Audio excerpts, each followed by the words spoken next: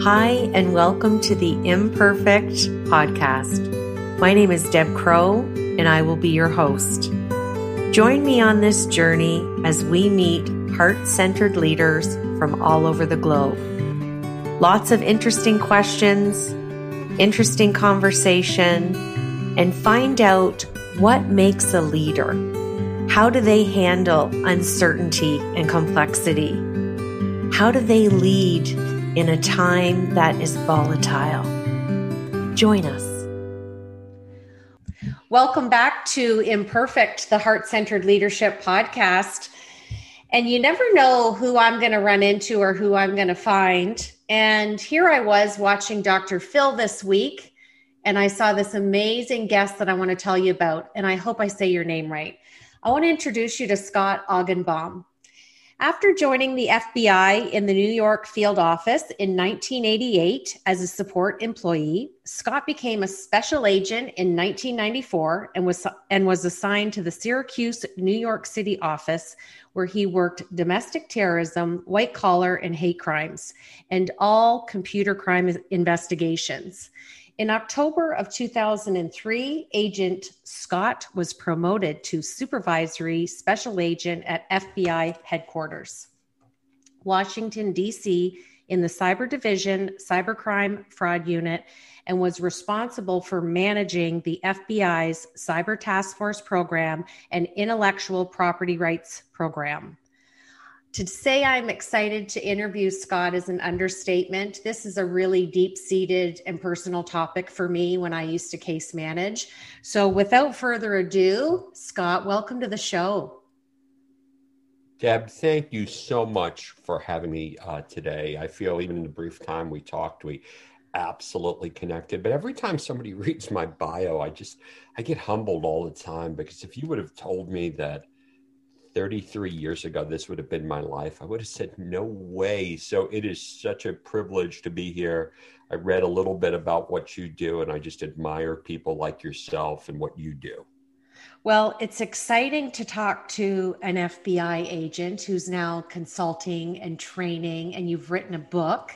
And I want to say to people, you know, if you take anything away from today's podcast, never be afraid to reach out to another person and make a connection, because that's what I did. And 2 days later, here we are on the podcast. So I'm so humbled to have you here. I have 4 leadership questions for you. I may sneak in kind of a part 2 on some of them, because this is going to be a rich conversation. So I want to drop a couple stats here, and then I'm going to lead into my first leadership question. But how many people really sit and think about digital technology? And I'm going to put it under the umbrella of nonverbal communication. In North America, so Canada, where I am, and the US, where you are, Scott, 6 billion text messages were sent in 2020 per day. 306 billion emails were sent and received every day. And this number is expected to exceed 361 billion by the year 2024. So my first question for you around leadership and your expertise is, how can we stay safe as citizens in a digitally connected world?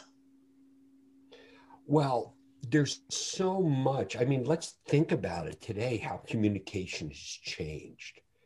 And in order really to answer that, we just have to realize a couple of things.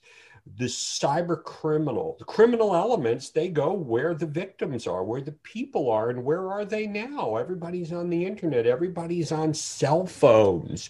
We're all communicating differently than we did. And like you hit it right on the head. It's not about being in person anymore. It's not about being on the telephone. It's through email. It's through text messages. And the one thing that I have to really emphasize the most is email is the number one attack vector. And you're going to get an email, not from Boris Badnoff at cybercriminal.org. I want you to think about this. You're going to get an email from somebody you know and somebody you trust. It might even be, one of your clients, and your client is going to send you and say, hey, you owe them some money, and they're going to send you what you believe is an invoice. And they're going to say, hey, just want to let you know, Deb, I just changed my bank account. Instead of banking at RBC, I'm banking at the Bank of Montreal, Scotia Bank. Hey, do me a favor, just, from now on, just put that little note in the file over here. And Deb, what do most people do when they get an email from somebody they know and somebody they trust and they tell them to do something? What do most people do now? They're going to open it. They're going to click on it. They're going to do it. So I want people to realize you need to think before you click. You need to become a human firewall. You need to examine everything. And during our conversation today, we're going to really drill down deep into this because I want to share with your audience what I've learned during my 30 years with the FBI. And I'm telling you, you're going to be quite surprised on some of the statistics that I'm going to give you today. Well, there's no doubt in my mind. I just want to add a little bit extra to that question. What have you seen that you're able to share with us, or has there been further impact on my first question with the global pandemic? Oh, absolutely. Well, let me just stop and go through this. According to Cybersecurity Ventures, which is a great source that I use all the time, the cybercrime problem, the global cost of cybercrime in 2015 was a $3 trillion problem. That's the cost, the economic impact around the globe. And by 2021, it went up to a $6 trillion problem. That's a 100% increase. And that was before COVID-19 came along. And what happened in COVID-19? Everybody had to work from home. Businesses were turned on their head because now everyone was spinning things up and they were putting information into the cloud. What does that mean? Couldn't get to your office. You had to make all your information available. So you put it into one of the cloud providers. Everybody was throwing it up. And then there was probably one of the biggest myths. Hey, it's in the cloud. It's safe. Well, when you put things in the cloud, they are kind of safe. However, the bad guys were not hacking clouds. They were hacking the end users by sending them emails. So imagine this, Deb, for a second. You work at an organization. And I'm going to give you tips to prevent all this from happening because I do want to warn you, I do paint it pretty much a doom and gloom picture at first. That's why you're going to have to listen to the whole episode here with us. Because imagine this, you work at an organization and the organization sends you get an email from your HR director that says, just want to let you know that because of what's going on, we need you to do a password reset right now. So click on the link. So the person clicks on the link and they go what looks to be the company webpage. And it says, please enter in your old password and your new password and verify. And unfortunately, what do people do? They enter it in. Now, bad guy steals username and password and logs in remotely into the cloud-based service provider. And now they're able to extract that. And a lot of the organizations don't realize what is the cloud. It's your human resources platform for your organization. It's your payroll platform. It's your email. It's your social media. And I developed kind of a methodology, which I'm going to talk about, that really gets people up. And I like to use frameworks because that's what we need to do. We have to start thinking from the beginning to the end on how we do these things. Well, you make such a great point. Companies go to great strides and spend a lot of money to protect their intellectual property. And And Deb, here's the point about that, because it leads into the second thing. Okay, so the cybercrime problem is going up. And now I'm going to be interviewing you because I want to ask you to handle the rest of this equation. So we already talked about the cybercrime problems going from a $3 trillion problem to a $6 trillion problem. We realize that. However, in 2015, we were spending, meaning the global economy, was spending $88 billion on information security security products, hardware, software, all these different types of things, insurance, regulatory compliance. And by 2021, the same time period, cumulatively, it was going up to $1 trillion. So let me ask you a question, okay? What does it mean if the total cost of cybercrime increases 100% over 5 years and the amount of money that we spend increases almost at the same rate? What does that mean to you? It means that people are trying to put infrastructure in place, but the crime rate's 2 to 1, and there's more smart strategic happenings amongst hackers that I don't think companies are always thinking about in their solutions for overall security. Well, I'm going to put it in the best, I'm from Brooklyn, New York, so I'm going to put it in the best simple terms, Deb. You know what it means to me? We're not doing it right. Exactly. Okay? Because when I go out and I do my presentations, you know what the title of my presentation is? How to reduce your chances of becoming the next cybercrime victim without spending money and without being technical. Now, let me give you a disclaimer. If you want to avoid all cybercrime risk completely, I have a really, really great way to do it. You can get a copy of my book, which is a hardcover, and you can take it and you can slam it at your laptop and smash it, and then you have no issue. But the thing that drives me crazy about this is during my career, almost 90% of what I dealt with could have easily been prevented if the end users were just empowered with a couple of key pieces of information. That's what drives me, Deb. That's what drives me to do what I do. Well, it's fun because you're taking decades of experience and now you're putting tools in their toolkit to give them more business acumen that they need, which is amazing. So my second leadership question, all of my guests get, and it derives from the name of the podcast, Imperfect. Share with us what imperfections you bring to being a heart-centered leader. How long is our podcast? It's the biggest comment I hear. So share with us your top 2 or 3. Oh, okay. Well, first of all, the thing that really gets to me is I find that I'm always in presenter mode. I find that I'm like, hey, Deb, let me tell you a little bit about what we have going on over here. Deb, you need to do this. You need to do this. And in the FBI, I was an employee assistance program counselor for 20 years. I went to the FBI's crisis negotiation school.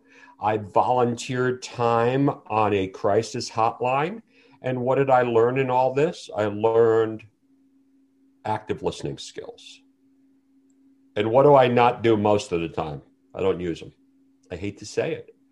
I'm so much, I wish I could tattoo something on my wrist that says, stop, listen better. Mm-hmm. And to me, that is, but when you get paid and you make your living and what do I want to be? I want to be like the Anthony Robbins of cyber, tall, obnoxious, and yelling all the time. It's hard to be able to do that where I just feel that I have so much information and I want to get it out and I want to share it with people that I realize. And I think my thing is, hey, look, I know I talk way too much about this topic. Where else can a guy make a living who just tells stories? So that's one of the things that I am really, really trying to work on. The other thing that I've realized too is during this whole journey and process, especially being in the FBI, I got addicted to achievement more than fulfillment. And everything was like, okay, I'm going to go out, I'm going to get more certifications. I studied Taekwondo. Okay, I'm going to move up this level over here. Oh, okay, I'm going to break the 4-minute mile. I'm going to get these speaking engagements. I'm going to get to do this. But what did I learn in the process? And I would always say I'm living a passion project type of life. because I get paid to do what I love to do. But now looking at that, and this is what drives me now, and when something drives you and it's an obsession, can become healthy or unhealthy, like I need to figure more things out to help people, because it just kills me, because I know people who've personally been victimized by cybercrime. I get calls from people to this day, and and it was the same thing with being an FBI agent. If you took it too seriously, you can work 24 hours, 7 days a week. Mm-hmm. And when you do that, it's the same thing with your business executives that we spoke about. Yeah. You get destroyed. I mean, the divorce rate is so high in law enforcement. Suicide is so high in law enforcement. But then if you kind of throttle it back and you go the other way, you're doing a complete disservice to the community. So to me, and now being retired from the FBI and being busier than ever, I have more time. So I'm taking my kids to the gym every single day. I'm spending more time with my wife. Don't ask her how that's going, because it's a completely different story.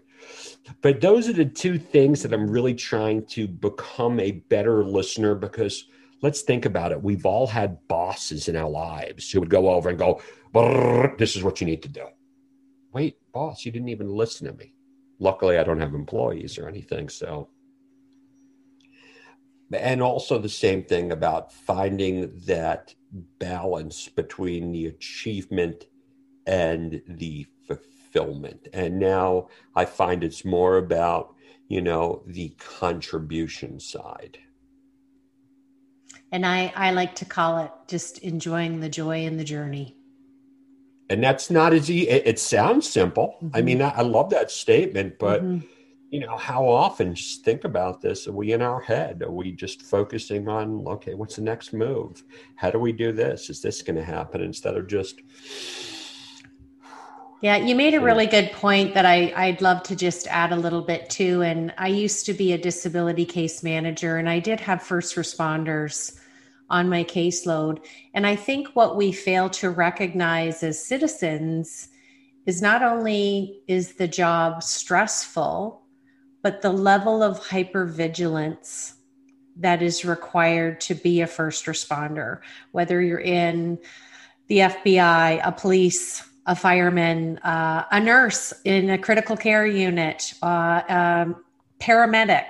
You don't finish your shift and come home and easily decompress because of what you witness and observe. And it's all of those visions that turn into a little bit of cognitive trauma that take time to go through. So it's just, they make the role look easy, but people don't know kind of the things going behind the scenes. So it's such a valid point that you said. And I think we're all a work in progress. And I think being imperfect is part of being heart-centered. And we can't have all of the traits and qualities that we need all the time. We have to be humble and continue to evolve. And I think every day we all work on being more active in our listening. I don't think it's something we do easily. I think we take it for granted. And it's probably one of the biggest things that we talk about on the podcast. So it was neat to hear your vantage point from that. Now you talked about go ahead. Not even in cybercrime, I've worked with a lot of my career was so much easier than a majority of the FBI agents. And I'm so blessed and so humbled by it, because I was the cyber guy, and cybercrime was almost crime by appointment. Like, we didn't get out of bed in the middle of the night because someone was hacking into it, where my colleagues were dealing with bank robberies and kidnappings and extortion cases. Mm-hmm. But to me, the wall came for me during my career. I joined the FBI, and when I was younger, if you'd asked me to define the role of the FBI, it was easy.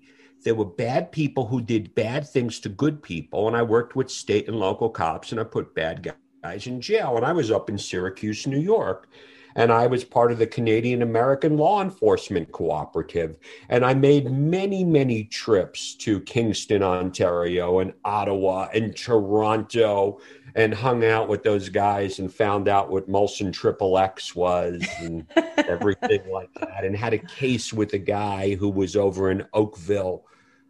But when I got into cybercrime, and that played with my ego. That was my ego. What'd you do for a living? I put bad guys in jail. And what a fun and exciting job. And then when I got into the world of cybercrime, I thought I was going to take those same skills that I used in doing criminal investigations and put the cyber criminals in jail. But I quickly realized that these cyber investigations were much more complicated.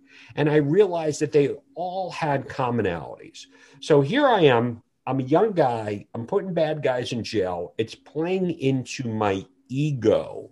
It's who I am as a person. And I'm going to be honest with you, you get addicted to it. It was kind of the rush because you did your part to build these complex cases to put bad guys in jail. I start working cybercrime, and what do I realize right away?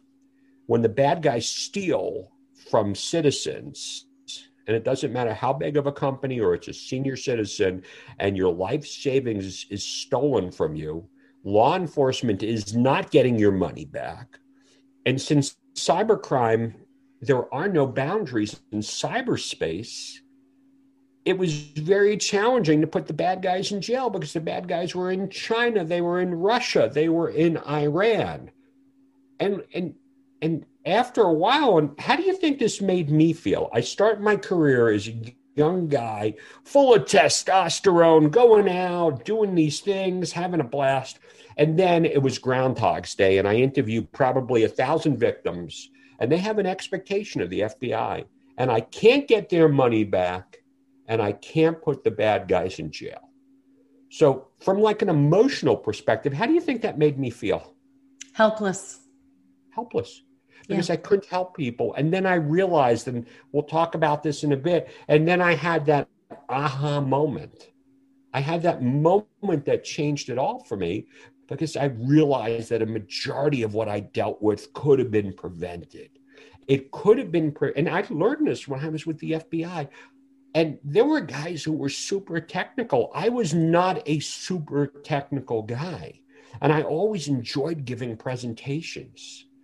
And the day I realized that, I was like, it's my obligation to go out and teach people what I've learned and break it down into simple steps. Because if 90% of what I dealt with could have been prevented, if the end users were just empowered with key pieces of information, then why don't we do it? And that's why today, and as I went through this big journey, and I've had so many journeys, especially, you know what it's like when you're a public speaker, you're a professional speaker. How do you make your money? You go around the country and you speak. What happened in COVID-19? You didn't go anywhere. So I had to pivot and I had to figure that out and I had to grow. And then I realized that the cybercrime problem is getting worse, but it could be prevented if we can just get people to change their mindset, almost like what you're doing with your coaching, because I see that's our commonality is you're changing mindsets. And I'm trying to do something which is so different than to try to change the individual's mindset, that you don't have to be the next victim. You're disrupting cybercrime and I'm disrupting habits of thinking. There's some synergy there. Oh, absolutely. Now we're parents, so we have kids. And my next question is, could you provide a little bit of advice to all the parents out there? What is the best way to monitor what our children are doing on the internet, especially now with COVID, because we're home. There's more time.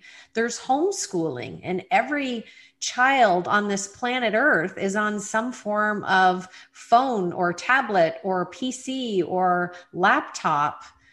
Just give us a little glimpse of maybe some strategies you do in your own home. And I understand that this is a large bandwidth question because different ages, different strategies.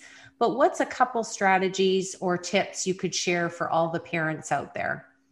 Well, here's what I'm going to do because it's going to be drinking out of a fire hose. I'm going to give your listeners who contact with me specifically the chapter in my book about keeping kids safe and also keeping your parents safe. And I tell people you should go out and buy my book just for those two chapters because there's nothing more important. That's why I give those away, because I don't want to make money going over doing this. The whole concept with your children, I could write an entire book on that because you made something that was kind of interesting. You said something. How do we as parents monitor our children?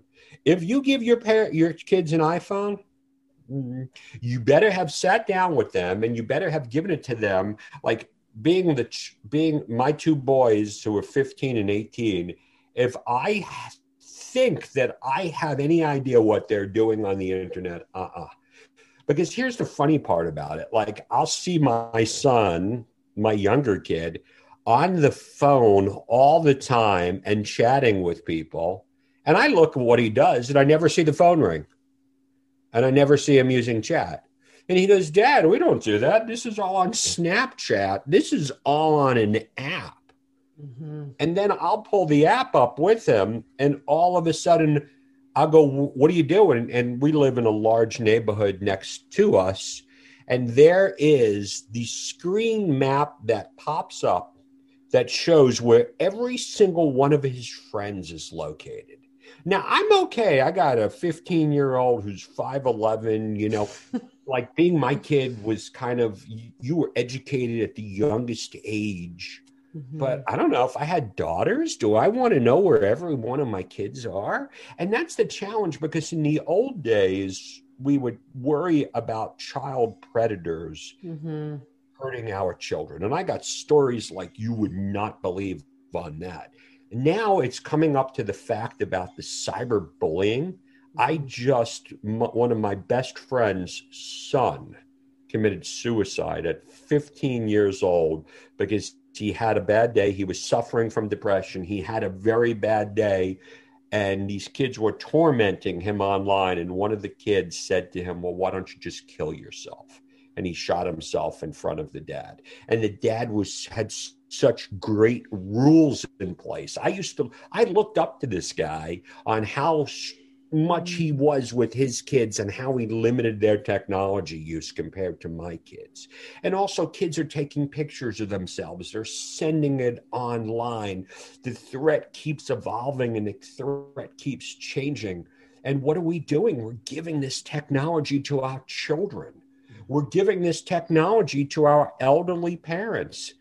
Just recently, during the middle of the pandemic, I had another good friend of mine. All of a sudden, her parents got an email that looked like it came from Amazon. And it said that your Amazon account is about to be shut down. What you need to do is run to Walmart right now and buy $200 worth of Amazon gift cards and reload them into your account. So they took their health at risk. They ran out and they did it, and they were ripped off. And that's why, to me, it's so important to get this information out, because if you're the victim of cybercrime or identity theft, which I talk about in my book, you're going to be okay. I know it hurts, but if something happens to your kids or something happens to your elderly parents, we can't afford that. And I'm only going to give it to people on one condition. They need to read it, and then they need to share it with their kids, and they need to share it with their parents. Yeah, it's two populations for sure. And I remember having a gentleman on my caseload that sustained a traumatic brain injury from a car accident. And it was similar to the scenario you just provided. And he spent $40,000 on those gift cards. Yeah, we see it to this day. And it's also real estate. And these are some of the things that I talk about in the book. Is romance scams and talking about real estate ripoffs and shopping safely online. I bank online, I shop online. And that's why it's so important for people to be armed with key pieces of information. And that's what I've been struggling with and working with, because I sold a lot of books, But I have a lot of good books on my bookshelf that, I have great books on active listening. I've taken courses on active listening. I should be the greatest active listener that ever lived, but I'm not. Oh, and that's but you're human. You're allowed. I know. But here's the thing. And that's why I'm building a framework, and I'm not ready yet. And because I would get hired all the time, and companies would say to me, Scott, can you go over and give us your best hour talk on cybersecurity? And I was getting hired by big companies. And I would say, look, I need a little more time than an hour because I can't give you a PhD in information security in an hour. And I'm like, look, I'm not going to charge you any more. I mean, pay me a great rate. Oh, no, we just want an hour. You take it or leave it. I'm like, being a former government guy, I haven't realized that you're supposed to get paid as much money for the least amount of work. So that concept wasn't clicking with me. And that's why I'm trying to build courses. And I'm trying to sit here and get courses into the hands of everybody to be able to do it in video format. I'm still trying to figure that out because I can sit here now and that's another thing. It's taking that imperfect action and being able to use the same setup that I have right now and going through, okay, people, these are the stories, because stories change behavior.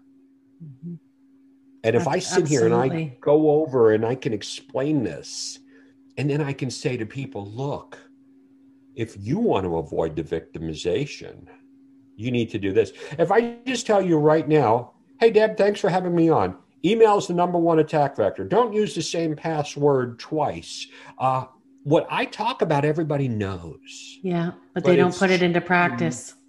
It's changing the mindset. It's the same thing with like losing weight. I've been trying to take off the same 15 pounds for the past 30 years. I know what I need to do, but how do we change that mindset? Absolutely. The last leadership question that I have, I was thinking about the executives and C-suite leaders that I work with around the globe. And my question is, how can executives conduct business globally? And let's use COVID as an example, because they're not traveling and feel safe doing so in foreign countries, because we do have such a change going on with the pandemic. So you talking more about the remote workers? Well, we're all remote, right? Nobody's really traveling right now. So I've had executives be concerned about that. And then it was funny because I thought, well, when I'm interviewing Scott, I'm going to kind of get his vantage point on this. What's the difference not traveling versus sitting in their home office? There's still the agility of it being remote, whether you're physically there or you're there, across the gateway of the internet. Perfect. No, that is a great question. And let me just kind of walk you through this very, very simple framework that I've kind of said that, okay, here's what you need to do. First of all, we need to identify what is our mission critical stuff. That's a New York term. Stuff. What do you have to keep safe? So think about this from your home point of view. What do you have at home that if the bad guys would get into would destroy your life? So Deb, give me a couple of examples. What would the bad guys steal of yours that would destroy your life? Financial information. Yeah, that's one. I guess banking would fall under that. What about social media? What if the bad guys would get into your social media and send out an email to all of your trusted contacts and say, hey, I just want to let you know I was able to land an interview with Dr. Phil. Click on this link. What are your trusted people going to do? They're going to do that. So you got to come up with a list of what is your mission critical platforms. And this is part of the framework that I'm developing, because I didn't even cover this in the book on identifying your stuff. Now let's think about your stuff at work. What do you have? Now, besides your data and your intellectual property, you have your email. bad guys get into your email, they're going to do the business email compromise, which I talk about in the book, which is about sending emails from the HR director to all the employees, or to the CEO to the COO. Your email, number one. What about your HR platform? What about that? Bad guys get in, they download all the information. Now they steal all your employees' information. What about your accounting and financial software, your QuickBooks, your payroll account? Okay. Again, very, very important information. What about at home? Let's go back to your Ring doorbell. So you need to identify, and this is the homework for your executives and everyone, what is your mission critical stuff that you need to protect? That's your first step. The second one is we have to make sure we're not using the same password for multiple platforms. Just the other day, a list of 3.5 billion passwords was released. I mean, we've seen them released from the Yahoo breach. And what do all the companies tell us to do? Change our username and password. However, 60 to 70% of the population is still using the same password for multiple platforms. So I had an investigation once where I met with this woman. Bad guys came in, destroyed her company, locked her out of her website, got into her financial software, did everything. And why was that? She used the same password for every single platform.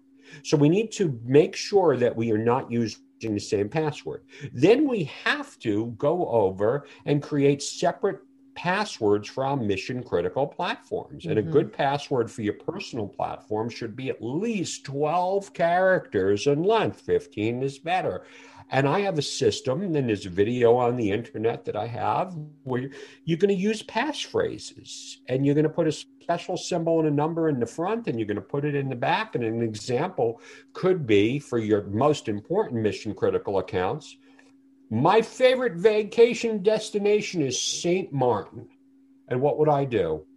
Take the first letter of each word and put it in. And now I have a really long phrase. And what are we going to do with those phrases? We're going to write them down. I'm just going to write down that phrase. And then even if you do all of that, the bad guys still can steal your information. And that's why, and this is probably the most important thing, you need to put two-factor authentication on every single one of your platforms. If you are not using two-factor, and I want everyone here to start with their email, if you are not using two-factor authentication, the bad guys are going to steal your stuff. It is that simple. If you think it's a pain, sorry, but you need to do that. And even if you do that, Deb, even if you go through these steps, you're still going to get an email from somebody you know and somebody you trust who hasn't done those things. And I have laid all that out into a very, very simple framework that, you know, at the end, I'm going to give everyone here my email address, and I'm going to give you the 2 chapters in my book, and I'm going to give you that framework. If you take nothing else and you do nothing else, just implement that in your life, and I promise you, you're going to reduce your risk of becoming the next victim. That's great advice. Okay, I'm going to switch gears to my Fab 4, just 4 rapid fire questions. We want to know what's on the top of that cyber mind of yours. First question, tell us something we don't know about you. I'm an open book. I think everybody knows just about everything about me. I wear my bad habits on my sleeve. I think what you don't know about me is, I'm trying to come up with this. I mean, I think even in my whole entire career, everyone always said I do have this devil may care attitude. I would always be the guy who looked like he really didn't care and be like, hey, the one with the 6-pack of beer and the Frisbee and the other thing. And one of my friends would always make fun of me and say my response to everything was, but I really do care. And secretly, I work everybody under the table. There are people that are a lot smarter than me. And really, that's the whole thing is I don't feel that I was gifted. I feel that I was never, ever a good writer. I had to work I have to work a lot harder to do anything than anyone else does. And I tell this to my kids all the time. Don't give up. Don't give up. Because to me, secretly, I'm sitting here and obsessing about all these little details and putting those into place. And as everyone says, oh, you're so laid back. How do you act so mellow? It's because I freak out internally inside. I love it. That's authentic. Okay, this question I have to ask. What does an FBI agent, what is your favorite TV crime show? You gotta tell.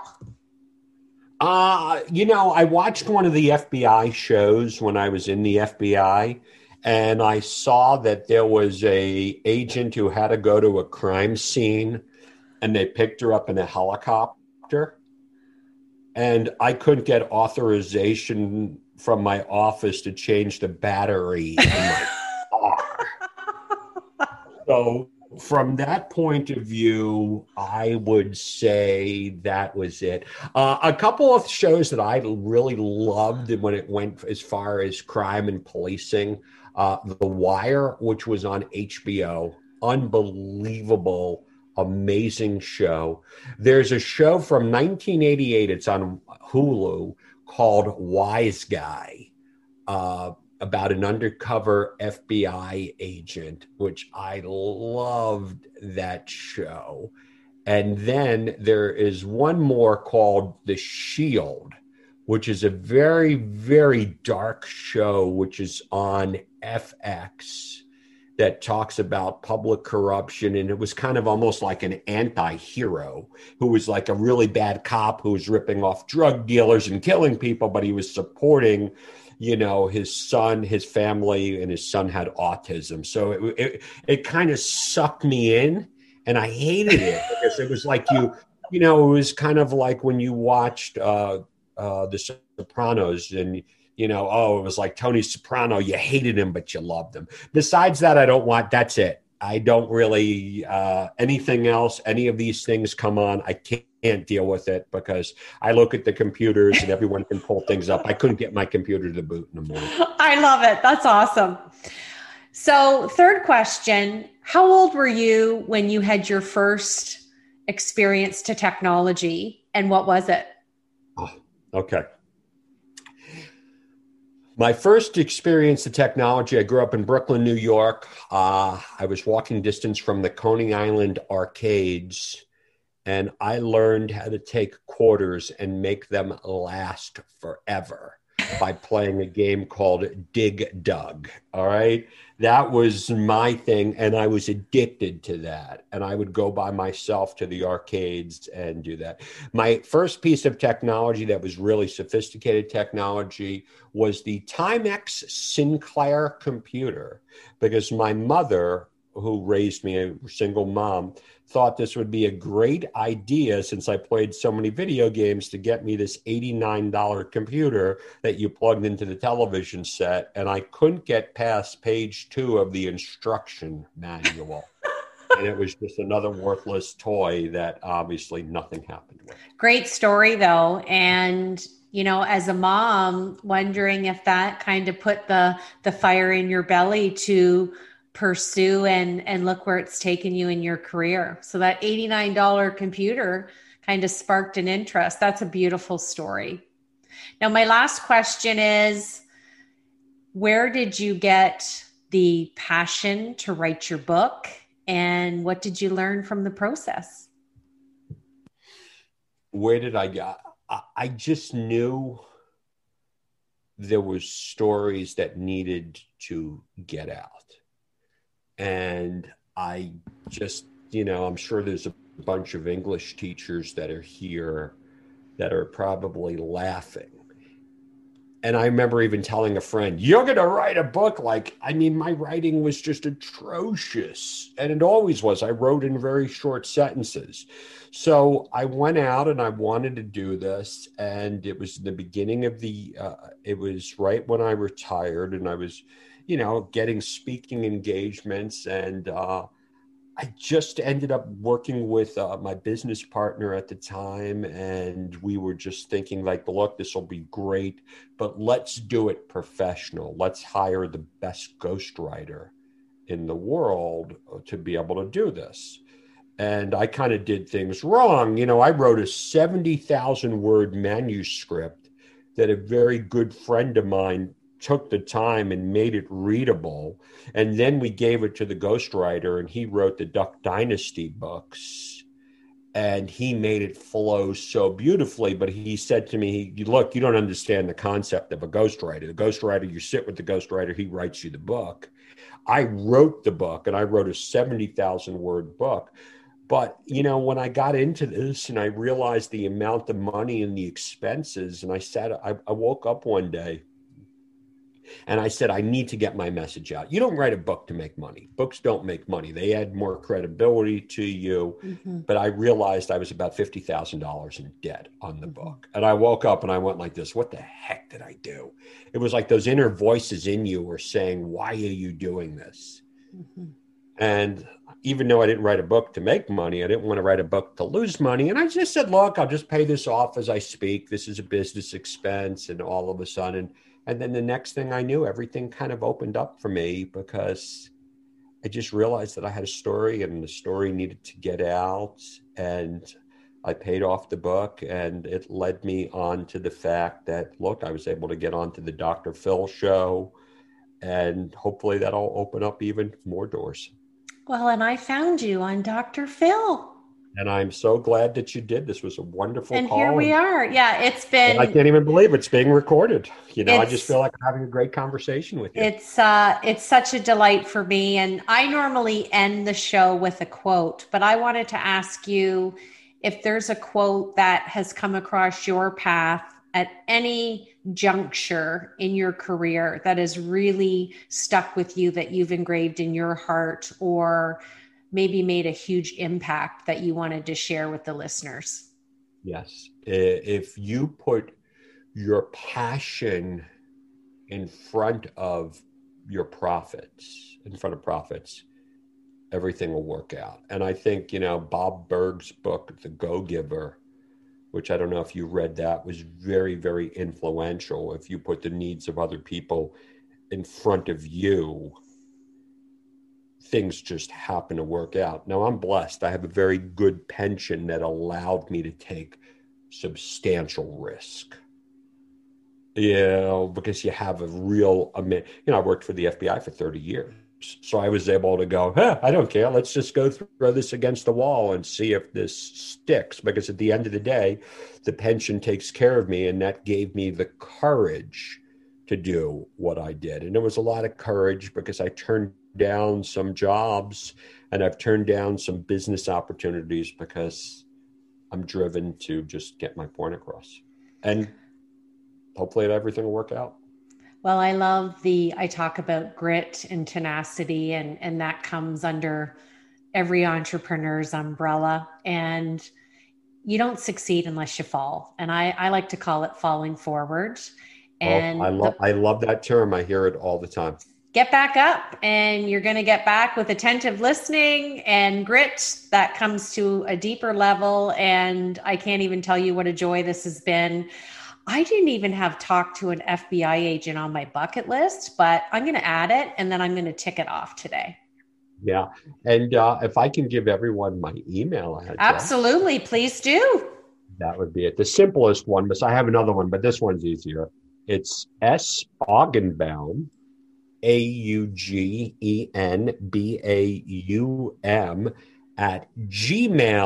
@gmail.com. And in the subject line, just mention the show, and I will send you, I'll go look through. I have a bunch of really good documents, but I'm going to send you the 2 digital chapters of my book. I'm going to send you the little crazy diagram that I drew about that framework, and something else about 2-factor authentication, some other things. And it's everything that you need really to start your journey. And it's a journey. Security is not a cost. Security is an investment, just as like what you say with your heart-centric leadership. It's not something that you can just do once. It's really an investment, but it's more of an investment of your time. Absolutely. And we will put all of this information in the podcast episode description. And you have just made my Friday morning even more enjoyable. It was delightful to connect with you. I'm excited to have continued conversation, and let's just get this book out to the masses because I know it's going to help so many people. Why, thank you. Such a pleasure. And if you like the show, we'd love for you to give us a review and a rating. We'd love for you to follow Scott on all his social media platforms, and we'll give you all that information. And once again, this is Deb Crow. Thanks for joining me on Imperfect, the Heart-Centered Leadership Podcast.